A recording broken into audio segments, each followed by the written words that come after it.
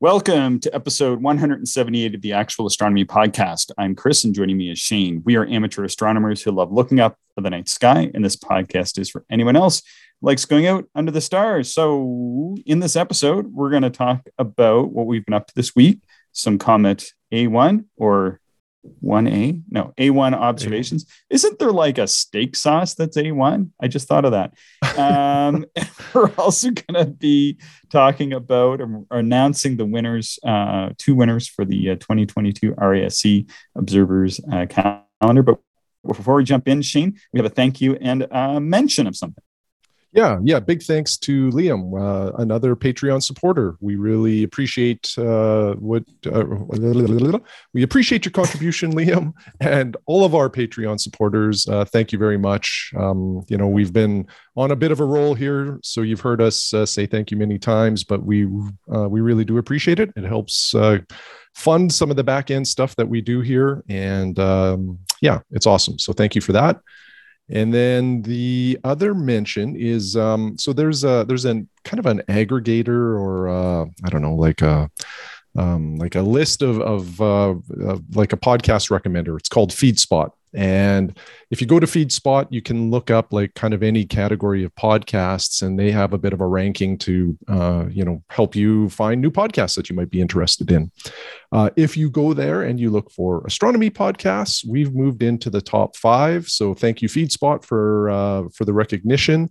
And really just a heads up to all of our listeners, if you're looking for other astronomy podcasts, you want to hear some new voices, some new points of view, this is a decent source to check that out. Go to FeedSpot and just, again, search for astronomy podcasts. And I think the list is like a top 20 list or something like that. So you'll find a lot there, and maybe some of it are podcasts you've never heard of before. Yeah, very cool. And thanks again to Liam for his Patreon support.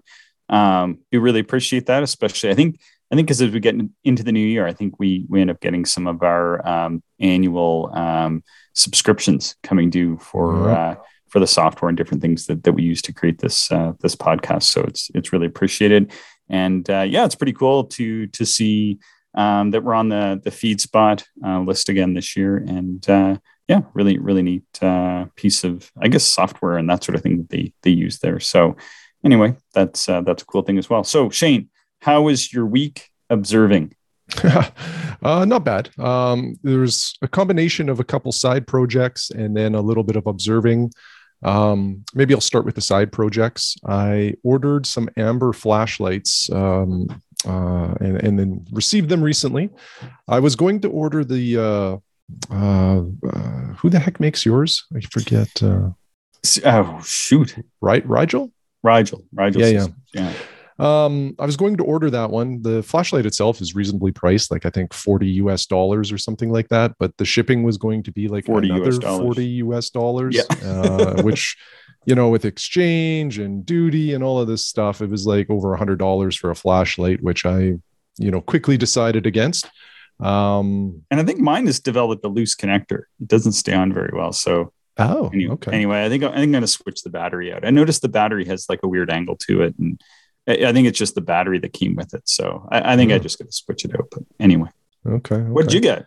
Well, I got it's an amber flashlight made by Hooga, Hooga, 1 AA battery, and it has 3 brightness levels. And then it also has the ability to like focus the light beam or have it like just a very wide, kind of lighting area. And so I got 2 of these for $20. Are they the clip-on ones? Yeah, they have a little clip on them, but you can attach a lanyard. Like there's lanyard holes all around the kind of the, I guess the top of it where the button is. I think you need to send me the link because I have one of these, but mine it's more like a reading light, and you can't focus the beam. And mine's pretty bright. Mine's a little too bright for astronomy. Yeah. So Hooga, they do make a lot of reading lights as well. But this is a proper flashlight with a button on the back, and quite compact and lightweight. So it won't, it's not going to give you neck cramps or anything like that if you do have it on a lanyard around your neck. Oh, I see it now. LED. Yeah. Okay. Blue blocking. Okay. Yeah. The issue though is it is way too bright out of the box. However, this is where my flashlight hack comes into play. So what I did, you can easily unscrew the lens off. So, the glass is removed and now you have the LED exposed. And like with any flashlight, there's a very reflective reflector in there to kind of boost the light out of the flashlight. So all I did was I took a Sharpie and I blackened all of the reflective areas on the inside. So it's all black. And that toned it down an awful lot. However, still too bright. So all I did is I took my Sharpie and I put a coat of black Sharpie over top of the amber LED. And that, I think, has solved the issue. It is quite nice now. Okay. I haven't had it under a dark sky to know for sure. And that's really the true test. Like once your eyes get dark adapted for, the 30 minutes or so in a dark location, what maybe seemed like just the right amount of light in your dark bathroom at home suddenly is like, more annoying than the moon. Hey, look, we don't need to hear about any of, no, I'm just kidding. yeah. So anyway, I will provide an update at some point in the future when I try this out at a dark site. But for now, I'm really impressed. And I think that I can even make it a little darker if I just use maybe an actual paint rather than a Sharpie over top of the LED, just to tone it down a little bit more. But so far so good. Yeah, I'm just looking. Comes in a pack of $20 on. That's $20 Canadian. It's on Amazon. Yeah, I might try the same thing. Get a couple because, like I said, the more expensive custom one that I had, it's got a bit of a. Well, it's just got a bit of a loose connector, I think. And I keep thinking, I really like the amber light. I've come to really, really like it a lot better than the red light. And then, but it's been a bit of a problem with, especially after I'm out for a while and it kind of stops working. So this looks like it might be a good solution. Now, what I might try doing is sort of half and half of what you did. So I think like your idea of blackening down the reflective bits inside sounds like a pretty good idea. And then what I might also try doing is I like to put parchment over even my red light. And what I might try to do is put a few layers of parchment over the front. And then I can, keep adding layers of parchment until I get it just right.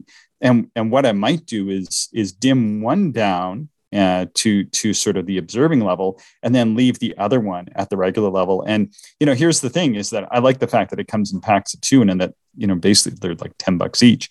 This is a lot better, but I also like the fact that you get 2 of them. Mm-hmm. And then that allows you to have multiple lights because as you know, I'm forever losing these things. If they work good, maybe we'll get a set for Mike. Cause I think often he's asking to borrow my light. I know he listens to this, so doesn't he have like 3 or 4 red ones? Because I remember one night at Grasslands, I think he like lended them all out to. Yeah, I think they were all mine. No, I'm just kidding. Just kidding.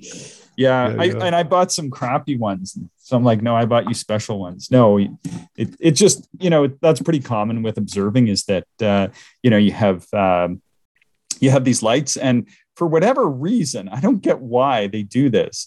Why do they make the casing on astronomy flashlights black? I mean, are they just looking for us to lose them? Like, what is going on there? I know they should be white or something bright or glow in the dark. I don't know, but what, like they make them black, so you turn them off, you put them down, they're gone. That's why I'm a firm believer in the neck lanyard for my light. Then I always have it like it's outdoor, like it's out of my jacket, it's there, and then sometimes I just leave it on and use my hands to do other things, and the light still helps me a little bit if I'm reading a star chart or something. So I love the lanyard. I don't lose lights that way, but each to their own. Yeah, and this is for $10 each. If you do end up losing these or someone walks away with them, it's not a big deal. I'm gonna probably order a couple, and I have no doubt that I can get them dimmed down, considering like a really bright light works pretty good. And And what I might do is recommend something like these for people that are just, if I can get them worked out right, to actually buy. Like when they take my astronomy class, I'm forever trying to figure out something that people can get and use, because really probably even these are probably too bright out of the box, but probably even if you use them as is, it's going to be way better than somebody using like a bright white flashlight. For sure. Yeah, for sure. And similar to you, like I'm keeping the other one kind of in its original brightness form, because sometimes you want, like you just want the brightness. Like if I'm in my backyard or some other areas that maybe aren't, fully dark, like a full dark site, sometimes a little extra light is nice. And I like your idea of parchment. I never thought of that, but I might, I'll probably do that if this turns out to be too bright for a dark site.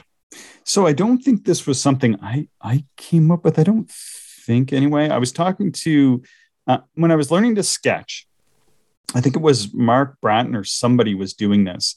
And maybe it wasn't parchment. Maybe they were just using something else. But parchment is perfect for whatever reason. I don't know why. But what the parchment does over the lens is and no matter what flashlight you get, I find that there's brighter areas to the light and dimmer areas to the light. And so often what happens is you end up turning it higher than what you need, especially for sketching, because you might be holding it closer to your face, or you need a certain level of brightness. But when you have uneven illumination on your paper, it really can distort your sketch or make it like extra challenging as you're trying to like move that bright zone along with where you're sketching. It just really, something difficult that you don't necessarily run into unless you're doing sketching. So what a lot of people do is they put something in front of the LEDs. And in this case, I use parchment. And what I was doing for a long time is just taking it, and I could pop the glass off my light, and then I would just sort of shove it down inside somewhere, and then I would just use it like a regular light. And then when I wanted to sketch, I would pop it off and put it in front of the light. But I kept meaning to make one sort of permanently for sketching anyway. And so I think this might be the ticket. So, but you also bought, am I reading this right? Did you buy a heated jacket? Yeah, I did actually. It really wasn't planned, but you and I have talked a little bit about like heated gear during some of our cold weather observing episodes. We've mentioned that some folks will buy like heated jackets, heated gloves. I think just about anything can be heated. And it's always been something that has intrigued me, because in addition to astronomy, I have a few other cold weather activities where I'm outside, not moving around very much, and am interested in staying warm. So this has always been sort of a curiosity to me, but in all honesty, I've never really looked into it because I just assumed I wouldn't like the price tag very much. Fast forward to this week, and we're in the holiday season, and I don't know about you, Chris, but you start to get there's a few get-togethers with friends or coworkers where you're out having a meal together or whatever it might be, and sometimes the spouses are out, so you meet some new people. And so there was a coworker event Friday night, and one of the spouses sells tools, like drills, power tools basically. And we were talking about some of the brands of choice and what are the most reliable. And he was telling me about the Milwaukee brand of tools. I'm not sure if you're familiar with that, Chris, but it's they're well regarded. They're heavy use, heavy duty type of stuff that a lot of people will choose if they have big jobs or want it to last a long time. And he was telling me about their cut the cord approach, which everything will be cordless, and the technology behind their batteries, and that they also have heated clothing, like they have everything. And like, the battery for your drill will also power your jacket, sort of thing. Like it's almost like an ecosystem that they're building. So anyway, I was kind of intrigued, and Saturday morning I was taking a look at what was available. And honestly, the price didn't shock me as bad as I thought it would. One of these heated jackets is with the battery, with a charger, was about 200 Canadian dollars. And it has heating for the torso, like your chest and your back, and then separate heating. You can turn them both on at the same time, or just have one of these activated. The other heating is for the shoulders. You can also get a vest, you can get a hoodie. Like they have a bunch of different things that are heated. And you can have those heated zones on 3 different levels of heat, kind of low, medium, high. Broil. And yeah, so picked it up and gave it a quick test drive last night just to see, is this something that, I would be interested in. And so I was out observing or attempted to observe Comet Leonard last night. I sent out a tweet right from the location that I was at just to show everybody, the perks of living on the prairie is that you have an unobstructed view of the horizon. So about a 10-minute drive from my house, I was on the outskirts of our city looking west and completely unimpeded. Had the 12 by 36 Canon IS binoculars and was unable to find the comet, but it was windy. And I think the temperature last night with the wind chill was about minus 10 or 12, something like that. And I had my toque on, my gloves, and this heated jacket. And it was pretty nice. So the thing with that, though, is I wasn't really outside for a lot of time. I was maybe outside for half an hour. So I come home, we have some supper, and then I spent a lot more time in the evening in my backyard observing. And it's now, it's cooled off a little bit more. And I started off just with this jacket on, and it's not a heavyweight jacket at all. Like it's, for us, Chris, it wouldn't replace a parka, but, I also envision this as a base layer underneath one of, the parkas that I wear. But anyway, just with the jacket, I was observing Neptune last night. And I tell you, turning that jacket on was a game changer. I still want to try this on a kind of a colder night when I'm spending more time outside. But early results are like, how profound that Xped air mattress was for us, in changing our time out. I'm feeling like this heated jacket might be in that category of like just the comfort that it gave me. And like, just to not have to go inside to warm up and, is pretty amazing. So more to come on the heated jacket. Let me ask you this though. You haven't said this yet, but who is this purveyor of fine fashion that you bought this from? Oh, the vendor? Yeah. Oh, Home Depot. Isn't that like a construction outfitter, like where you go to buy your drywall and kitchen counters and tiles and mops and stuff? So interesting. Well, and so like, again, if I like it, so the jacket was a Milwaukee jacket. And if you want like a really good drill or anything like that, Milwaukee is one of the brands that people will gravitate towards. So like it's meant for hard use. It's meant for working. So for, sitting around, I've figured that this is probably a pretty good option. So yeah. And the key, if you're going with, so I did some research. One of the keys with heated clothing is it needs to be close to your skin, in order for it to be the most effective. So, this thing, like if you go out to buy one, don't buy it anticipating to put it on over top of layers and layers and layers. Put the heated clothing on and then layer up over top of it. And so as such, this jacket is like, I was surprised too. The fit is really good. Like normally I wear like large jackets. This one's a medium. And normally if I go medium, it's too short in the arms because I've got these long gangly arms.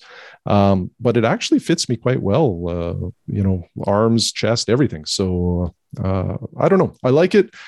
There's more testing that needs to be done, but just the fact that I could, easily turn on this heat source was pretty darn cool.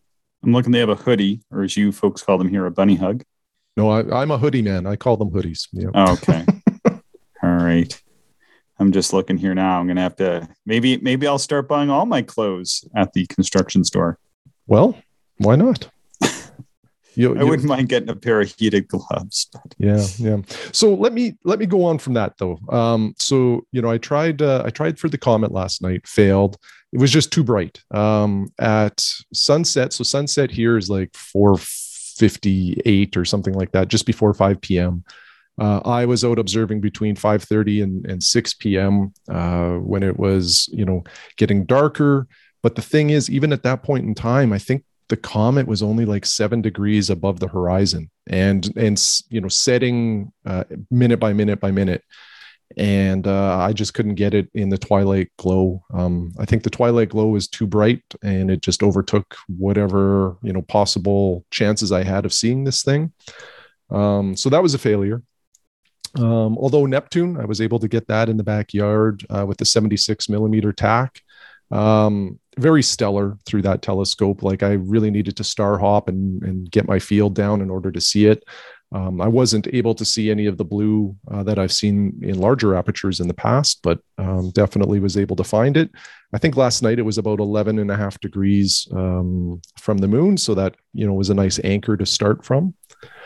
But probably the coolest observation I've had in a long time was last night. So after looking at Neptune and a quick look at Jupiter, the seeing was pretty poor. But I thought I'll swing it over to the moon and see what I can see there. And I saw a clair obscure effect that I've never seen before. Didn't know it existed. And I did brief research, and I cannot find any documentation of this. Not saying that there isn't, I just haven't found it yet. I'll keep researching it. But I saw a lunar S in a crater near the Terminator last night. So the crater in question is Purbach, and it was a well-lit crater, but like almost right in the middle was, to me, like a very well-defined, obvious S. Or maybe like a number 5. I don't know. It seemed more soft on the edges to me, so I'm calling it an S. In my research, though, like, it's right next door to like Werner crater. What's the other one here? Blanchinus and Lacalle, which, like, these 4 craters are part of the obscure effect that is much more well known, called the Lunar X. So Lunar X was probably visible, I guess, probably during daytime hours, likely. So not really visible, but this Purbach crater, this S inside of it was really, really obvious. It was huge. Like, I didn't need any very much magnification to pull it in. So the timing on that would have been, I'm trying to think here, UTC time. It was about 7 p.m. our time. So I think that would make it like 1 a.m. UTC time, if I'm not mistaken. So if anybody wants to try to see this again, probably what you need to do is catch Purbach when it's really close to that Terminator, and then see if you're able to pull it out. But like I say, I've not heard of the Lunar S. I don't know if you have, Chris. Never have. Yeah. I know we're at a phase. I was looking at the moon the other night, and I know we're at a phase where you can see a lot of different stuff. Anyway, I'm getting distracted by looking at the heated clothing at the construction company site. Milwaukee, isn't that a beer? It's also a beer. Yeah, it's also a beer. Yeah, keeps your beer cold and your hands warm. Awesome. Cool. Yeah, so I've never heard of that, but that's pretty cool. Yeah, so I'm going to do a little bit. I think I might post it on Cloudy Nights to see if anybody else caught it or has heard of it before, and see what happens. Lunar S for Shane. Yeah, exactly. Yeah. You've been looking for this for a long time. My whole life. Yep. My whole life. How about you? I know you got out a few times to try to track down Comet Leonard. Oh, I'm so wrecked. Well, come. Yeah, I've been getting up in the mornings and trying for it. Had a lot of the first morning I went out over a week ago, and I reported on that last week. I did see it. And then after that, I had some failures in trying to see it. The worst one was on Friday. I took Friday off to look at the comet. And so I actually took a day off work because I knew if I got up early and I went out and I really wanted to have a good look at it, I would just be too wrecked. And then there was a couple things that messed me up, and I never saw it on Friday morning, even though this was the clearest, best morning. I was looking forward to it. Forecast panned out, awesome skies, and I was a disaster. just like one of those, and these things happen. And so this is just my only point in talking about this, is that it doesn't matter how much you plan for something. When you actually get up in the middle of the night to go and do stuff, things can go wrong, and you don't make your observation. And what happened to me was, I'm the editor for the RASC Observers Calendar. We're going to give away a couple copies here shortly. And in order to do it, I have to set my software for different locations other than where we are in Regina. So I had it set to Montreal.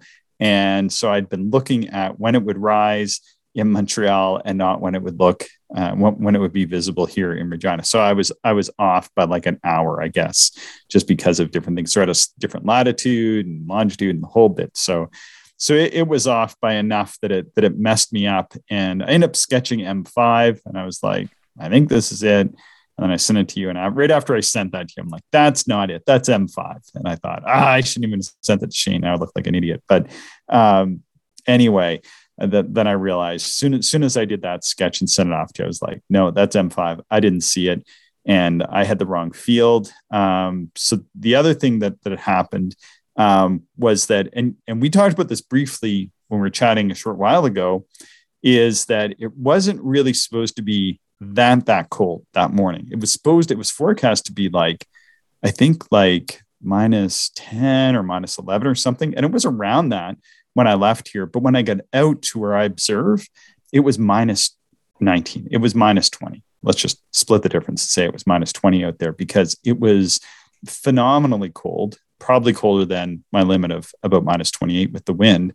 And it wasn't, it was just like a surprise. So I'd packed up all my astronomy gear, and I get out there and I'm outside the car for like 3 minutes, and I'm like, I can't even set up a telescope. It's just way too cold. And I didn't quite dress for it. I would have put on just a little bit more clothing. So I was dressed well to go down to like maybe -15. But this was, with the wind, probably 10 degrees colder. And that is enough of a difference that even sweeping around, I stayed out for a long time.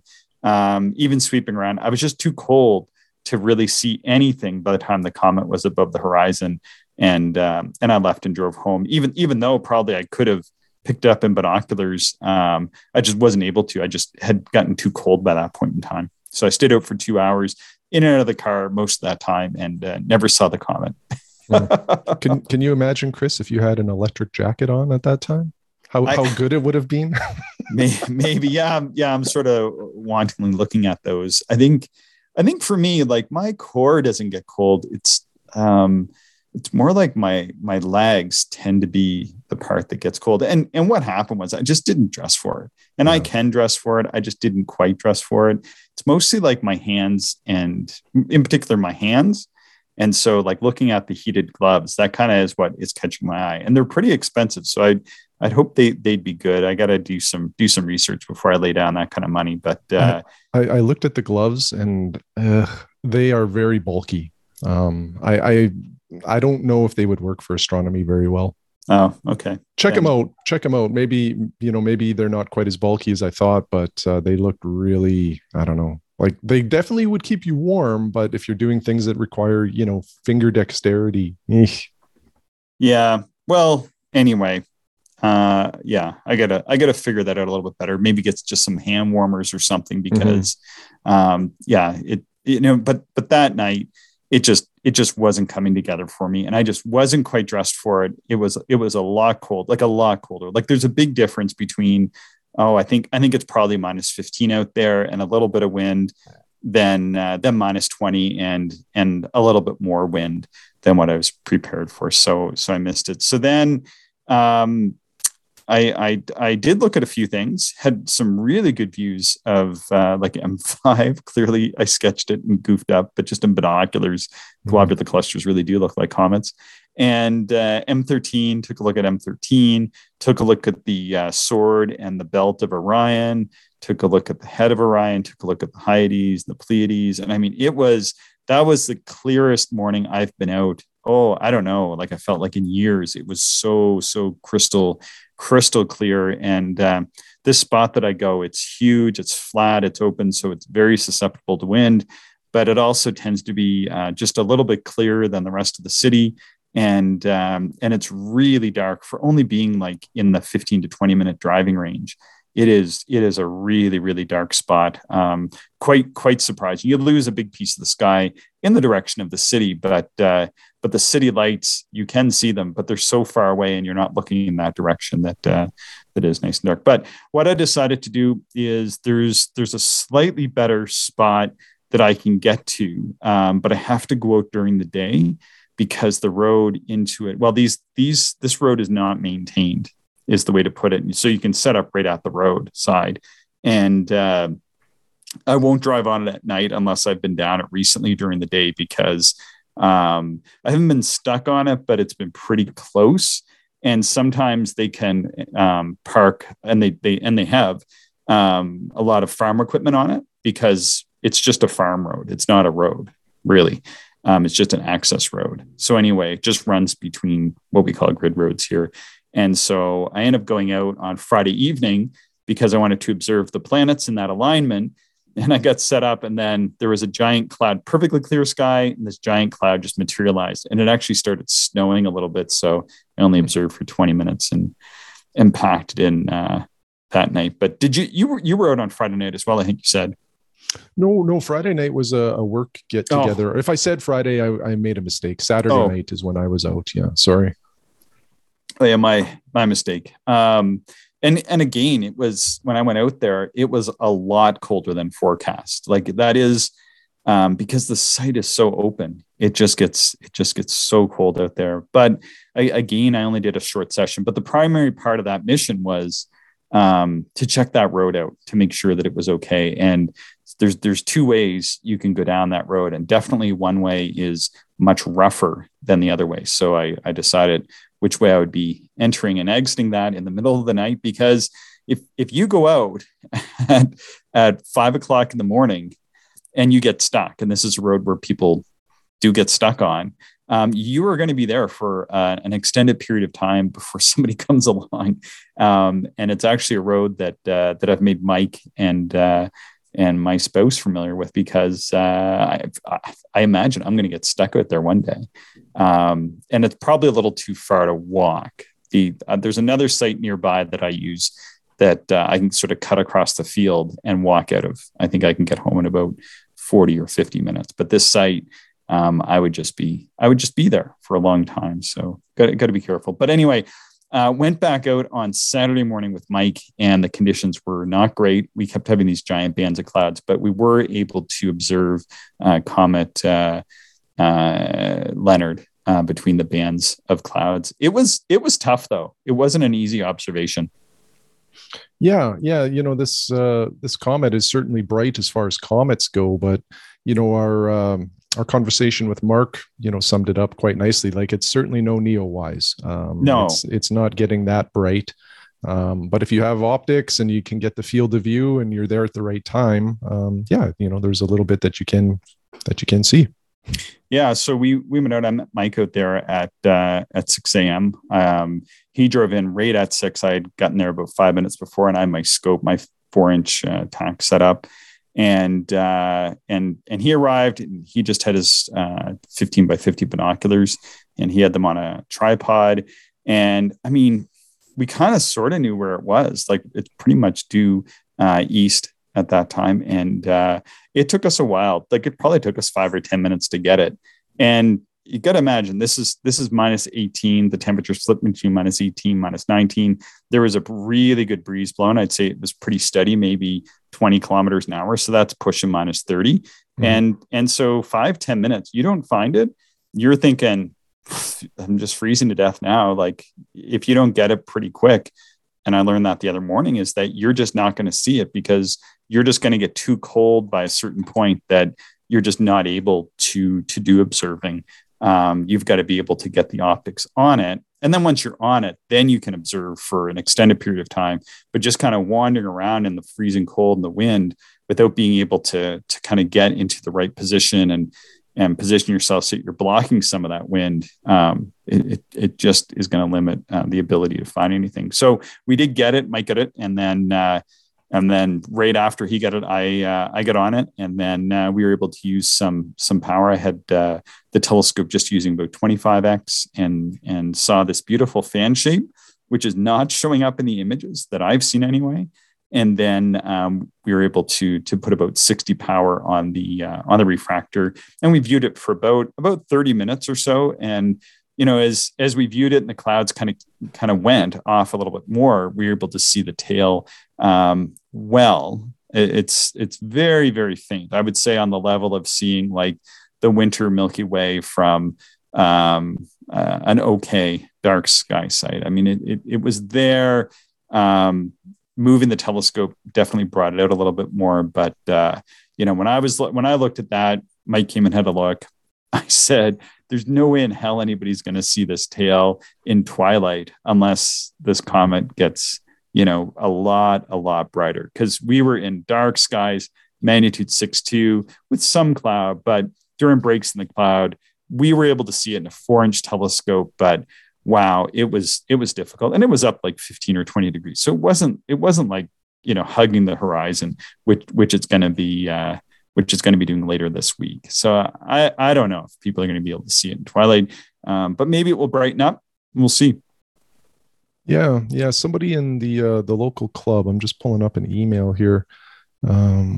Just bear with me one moment. He was out last night at a relatively dark site.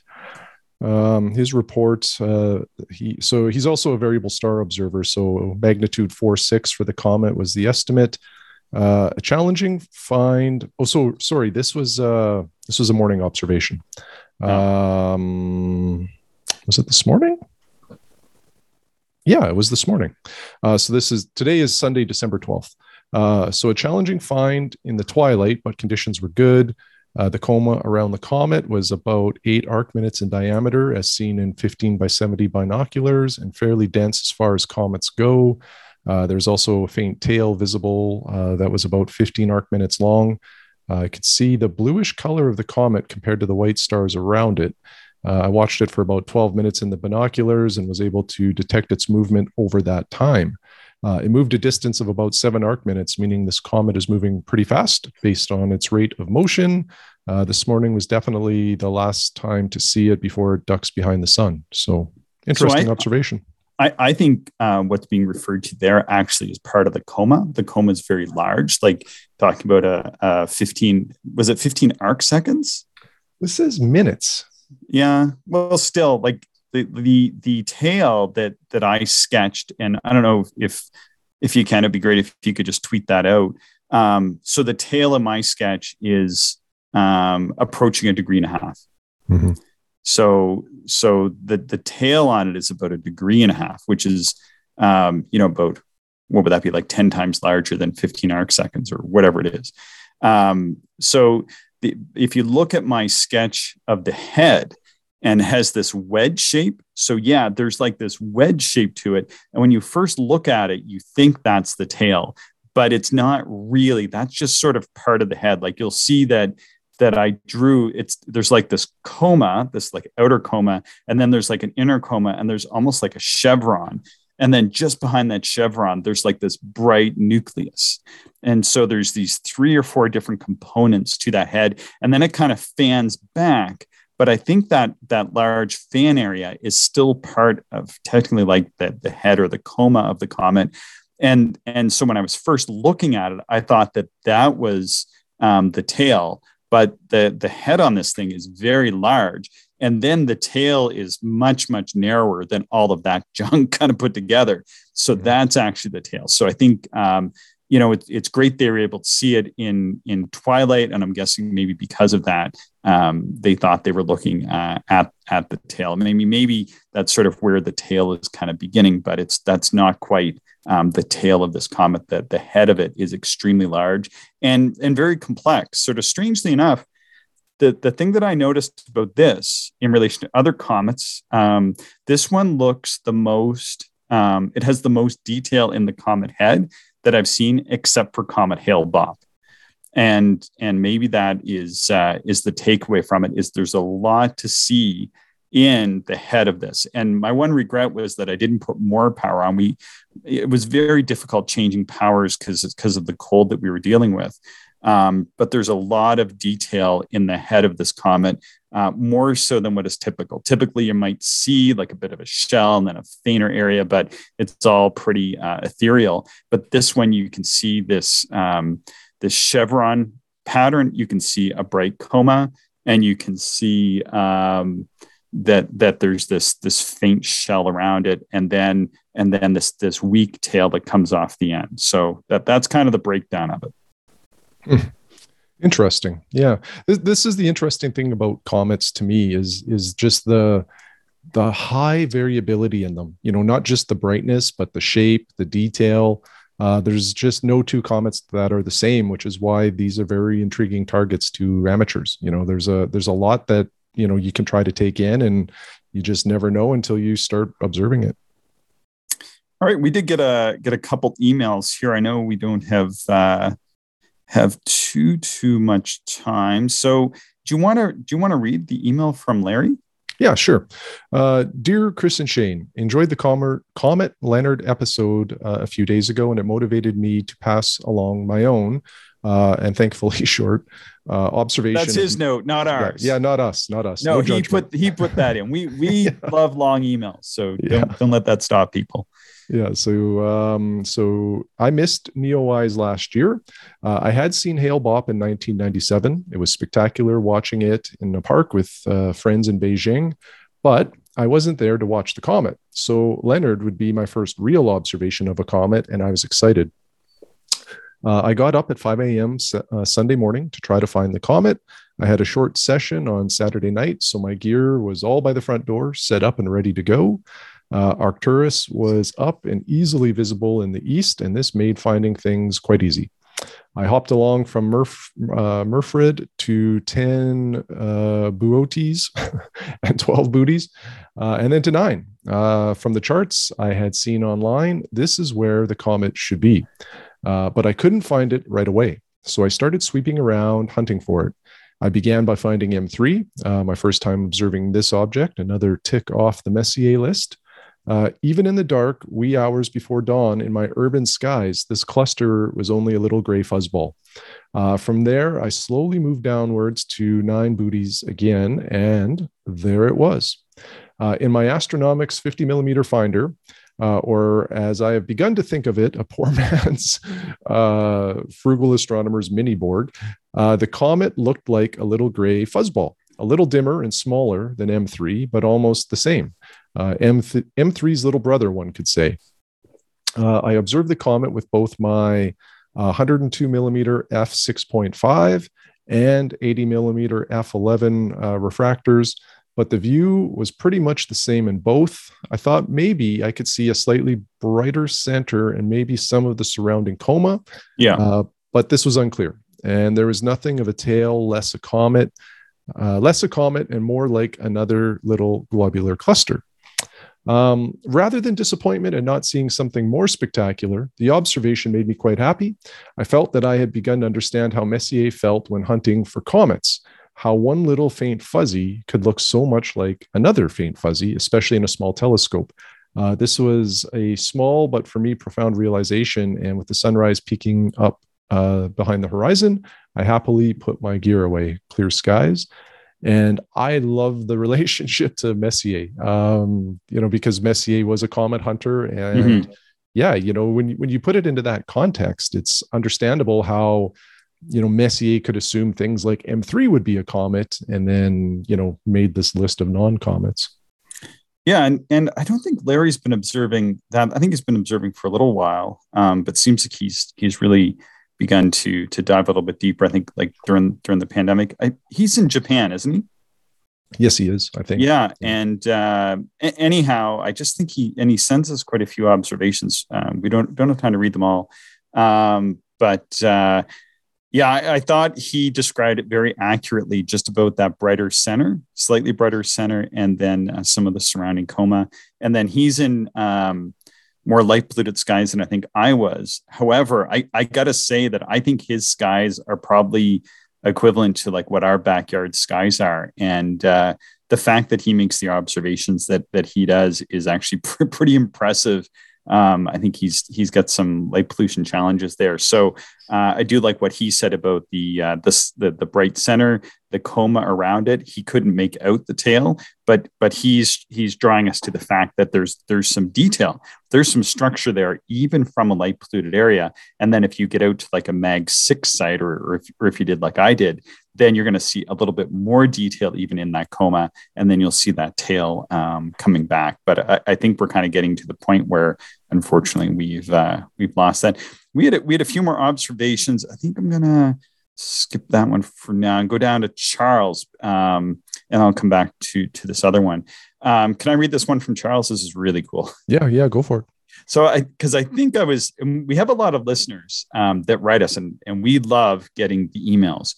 And so oftentimes what happens is Shane will send me some of the emails or a lot of the emails, and I'll reply to some of them, and he'll reply to some of them. But Shane, I don't want to speak out of turn, but you've been very busy at work, sort of like unusually busy, I think is probably the way to put it for the time being. Yeah, transitioning into a new role, and it takes a lot of my time away. So thank you for taking on a lot of the email responses lately. And I'm happy to do. I wasn't looking for any sort of sycophantian praise or anything like that. And I do really enjoy reading them. I've just been kind of reading and processing a little bit more than usual. And I think it's Charles that I've had some other communication with about his bookshelf. Although that's going to sound like, I know Charles, you've sent us some great images of your bookshelf. We've actually had that from several listeners now have sent us copies of their bookshelf, which is really cool. But Charles has something really neat. He's got one of these 152 millimeter 6-inch f8 refractors, one of these ED scopes. There's several of them out there. I think his is the APM. I didn't put in my notes, but I'm pretty sure it is. And so anyway, he sent us a Comet Leonard observation using this telescope. And this one, I really like his observation. So he said, Comet Leonard has put on a nice show through his scope and binoculars, or his scopes and binoculars. He's multiple telescopes, and he sent us photos of them. Really cool. I set up my 152 millimeter refractor early this morning. This was on the 3rd of December. And with his 10 by 50 binoculars, he easily followed the comet and M3 rising through the treetops. So he must have a pretty dark location where he's at. Through binoculars, the comet was larger than M3 and looked like an irregular oval shaped mist with no central concentration. When there was a clearing between the trees, or when it moved into the clearing between the trees, he switched to the large 6-inch refractor, and he wrote, the eastern sky was clear and dark. Local light glare was easily blocked with a blanket. Using a 30 millimeter eyepiece that gave him 51 magnification and about 1 3/4 field of view. It showed M3 and the comet in the same field of view and just 43 arc minutes apart. Wow, that is super close. And he spent a few minutes just admiring the view, then moved to higher magnification to increase contrast. I did the exact same thing because of reading the reports from listeners like Charles. So many people had written this. Bill Weir had actually written on another list that he and I are on, and he had talked about this as well. So I actually followed that same pattern and was able to prepare for that.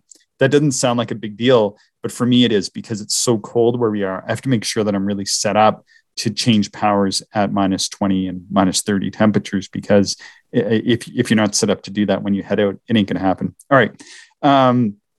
Continuing on, Charles writes, the comet showed the same narrow fan-shaped coma that he had observed previously, but was now bigger and brighter. The brightest part was still fan-shaped. So see, he's talking about the coma being fan-shaped, which I also observed. And then he wrote, I could see a much fainter and rounder portion of the coma extending out from the brighter portion. I also saw this. And the nearby star, and he lists the star, was enmeshed in this faint glow. I didn't see that because it had moved on and was around other stars when I was looking at it. And the nucleus, or more accurately, nuclear condensation, was not stellar, but bright and easily distinguished from the coma. I also saw that. Yeah, very cool. And the brightest part of the coma wasn't uniformly illuminated, but seemed to be somewhat lumpy, with the northern portion very slightly brighter than the rest. Yes.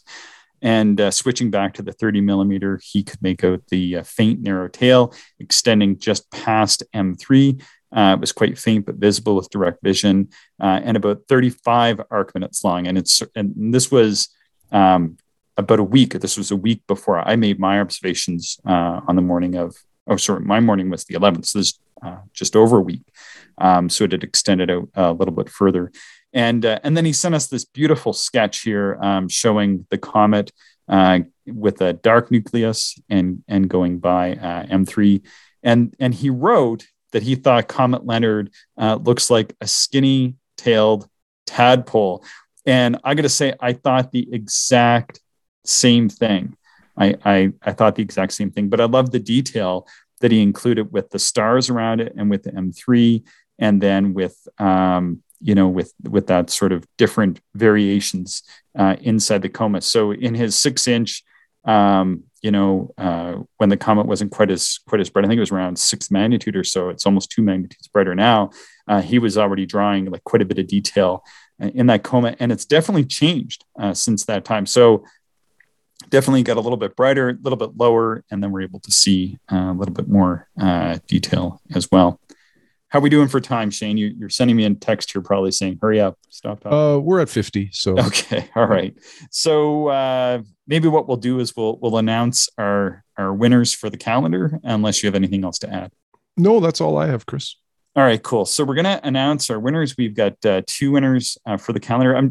We just use first names here because, unless somebody asks us to use their last name, we're just going to use first names, for privacy reasons and just for clarity reasons as well. Although we've had multiple listeners from different places with different names, different last names, but same first names apply. So I'm going to use their locations to sort of pinpoint where they are. So for the winners of the calendars, we have Steve in Massachusetts and Chris in Long Island. And Steve actually sent us this really, really cool set of observations. So he sent us in 2 observations for the calendar draw. Although, I mean, people can send 1 or multiple. It's not really going to change the outcome here, but I was so impressed with what he sent us. So he sent us, I think of what Steve sent us is like sort of amateur astronomy, right? Like I feel like you could almost take what he sent us and use it for scientific investigation. Sent us an image and an interpreted image of the comet M3 going by the comet, and then he sent us a detailed analysis of what he had imaged. It's black and white. It's a pretty shot. And then he gave us a lot of details surrounding, that it was, the comet. There were some background galaxies, as well as a satellite that went across, and his analysis of it. And this is a little different. Usually it's just a regular observation that we get, but this observation was a little bit different. And he sent us some other observations. He sent us an observation of Ceres motion against background stars as well, showing it in one location and then how it had moved over the course of an evening, and then a lot of details surrounding that, which is different. Typically, I would have thought that we would get like an image, maybe like an astro image or an observation, but his is sort of a mixture of taking really great images and then kind of breaking down what is in the image, like a real analysis, like a real, obviously, Steve is somebody that has a really deep understanding of astronomy very clearly, and is able to give this interpretation of what is being observed. And I think we really appreciate that. And then as well, and I do have more observations. We just gotta keep this short. But Chris in Long Island has also sent us some observations. And then I'm not going to talk about his observation that he sent us for the calendar draw, but he sent us an additional observation, or just an observing experience from, and it was just this past week.